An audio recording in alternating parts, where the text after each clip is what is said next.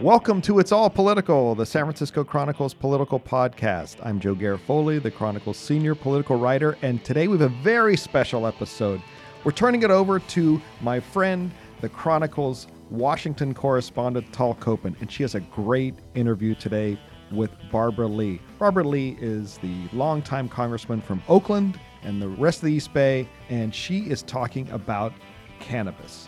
Congresswoman Lee was recently named to the Congressional Cannabis Caucus, and she's talking about the differences between having weed legal in California and several other states, but still being considered illegal in the eyes of the federal government.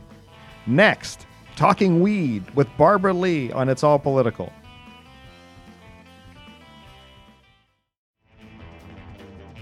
Here's Tal Kopan interviewing Congresswoman Barbara Lee.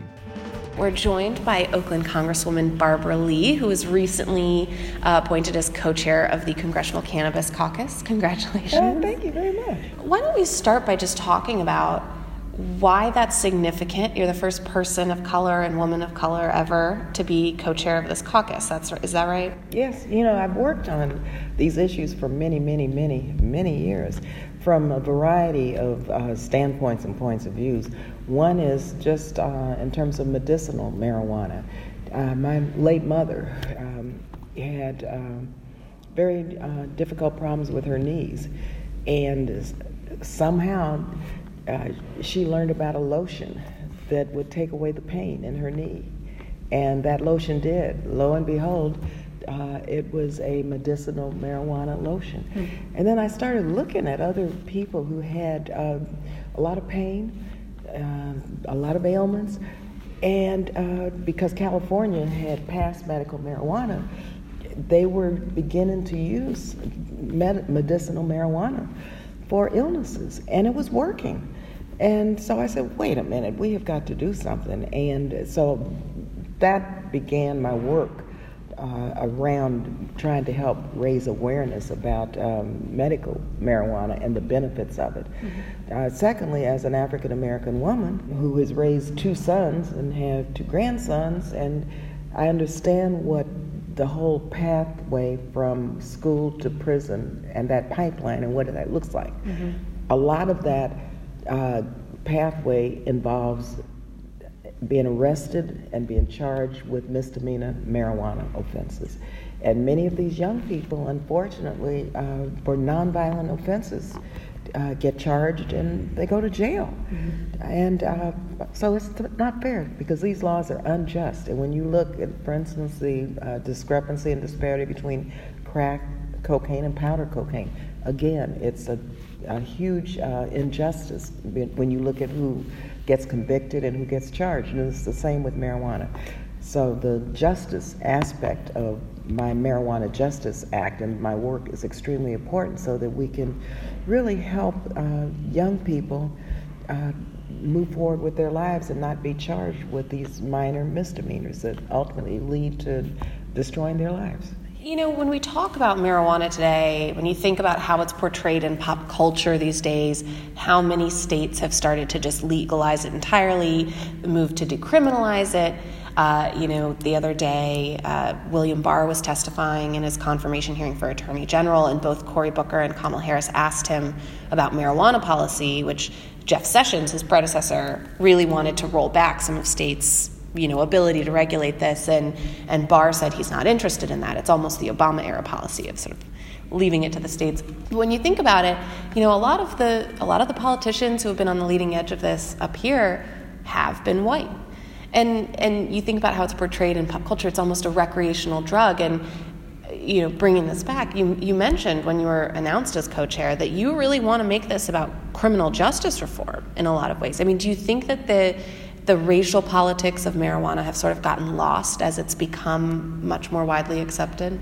I don't think it's racial politics so much as it is a systemic racism, an institutional racism and injustice in our criminal justice system. Mm-hmm. And when you look at the numbers of African Americans who are charged with marijuana crimes and who go to jail for nonviolent offenses and whose lives have been destroyed, it's clear that it's black and brown people. Mm-hmm. And so there's a real institutional and legal bias And that's what we have to really focus on and unravel. And when you look at who's in prison, who's in jail, whose lives have been shattered by marijuana charges, who is it? It's black young people, it's brown young people. And so we have to stop that. And so this is part of an overall criminal justice reform effort that I've been mounting for years now. And I think now, as an African American woman, as a co-chair of the caucus, the Cannabis Caucus, my goal is to get more people of color really involved in the issues.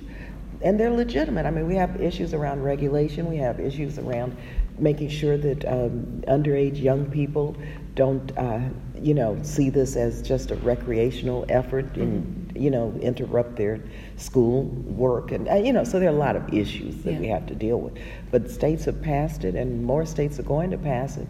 And it's so important for African Americans to really be part of this process. Yeah, I happen to know someone who works on this issue in the Midwest, and there's a real concern as some of these laws are being passed about the ways the laws are being structured to benefit, big corporations, or some of the laws are written with people with marijuana experience must be the ones who get the licenses. Is there also a concern about, as it becomes more accepted in society, about minorities and disadvantaged communities being sort of left out of this process of legalizing it? Yeah, and that's why I have an equity bill that really says that, because right now, for example, I think it's maybe 1% of the licenses have been granted to African Americans or former people who have been impacted by the unjust laws. And so we need some equity in the industry and provide first priority, for example, for those who have been convicted of misdemeanors, and that's part of the bill that I have. And to make sure that there's some parity and some equity, and we're going to have to do a little bit more maybe, such as help figure out how to finance startup businesses for those who want to set up shop and set up a business, because it's a very lucrative business. So those who have been blocked from a pathway into a job or into a business because of marijuana charges, that barrier needs to be removed. And we need to not only remove the barrier, but we need to have some incentives and some help and some support for them to be able to establish their businesses and issue the licenses in that priority, say it, and what my bill actually requires that. And, as we move into a Democratic majority in the House where there's a new power center, what lessons can be learned from California and from the Bay Area in terms of approaching this issue? I think a lot of lessons can be learned because we've struggled with this for many years. In my own city, for example, we have an office that really reviews the applications for licenses and tries to prioritize those living in the zip codes where the marijuana charges were the highest, or those who have been charged with marijuana offenses are given priority. And there are a lot of difficulties, a lot of issues that have to be unpacked. But I think if any place that it can be done right, it's in California, and then of course in my district.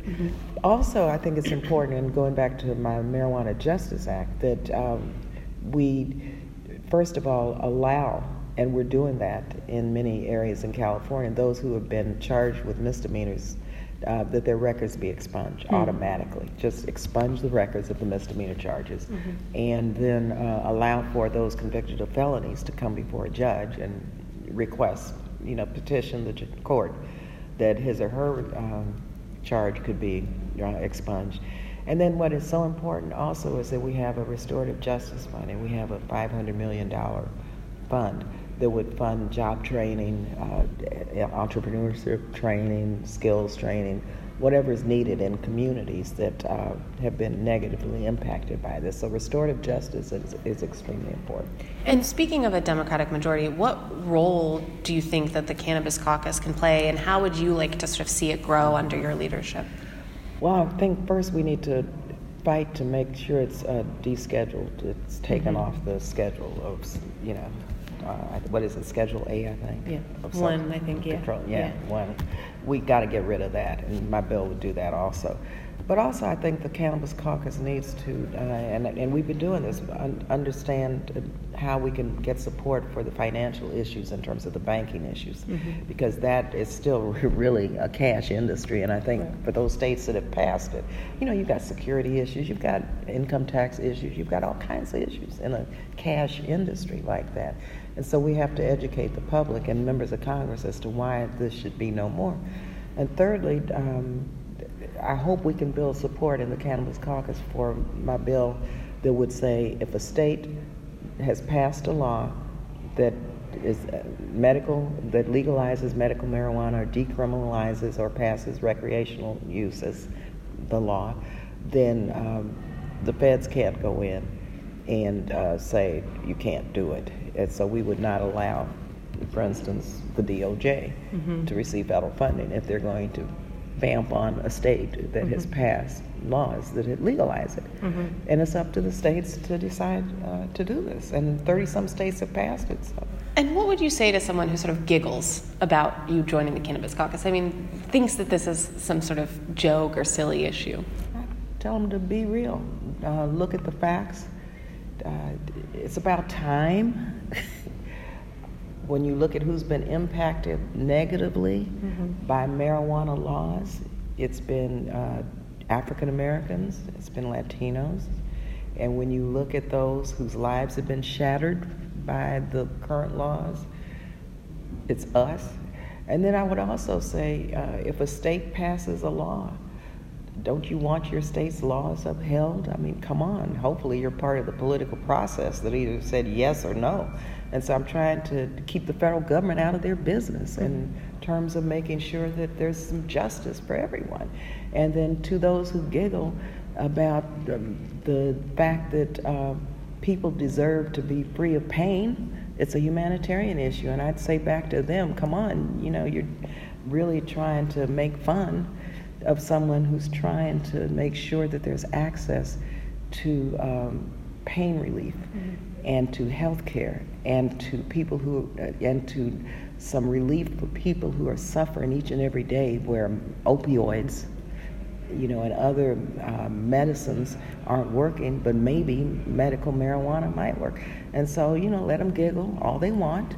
But I tell you one thing, the work is very important, and those who know what I'm doing, they really understand that this is cutting edge, that we're going to build support, and we're going to win this because the American people want it, states have passed it, and we want to do it in a way that makes sense and that's lawful and that will help everybody. Great. Thank you so much for joining us. I'd like to thank you all for listening. I'd like to thank Tal Koppen. I'd like to thank Congresswoman Barbara Lee. And I'd like to thank Libby Coleman for producing today's podcast. And remember, whether you inhaled or not, it's all political.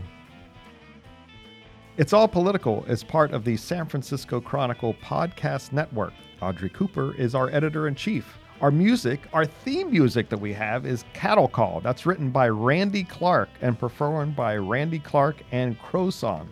If you like this show, subscribe, rate, and review it on Apple Podcasts or wherever you listen. For more great journalism like this, subscribe to the San Francisco Chronicle at sanfranciscochronicle.com/subscribe. You can find me on Twitter at Joe Garofoli. Thanks.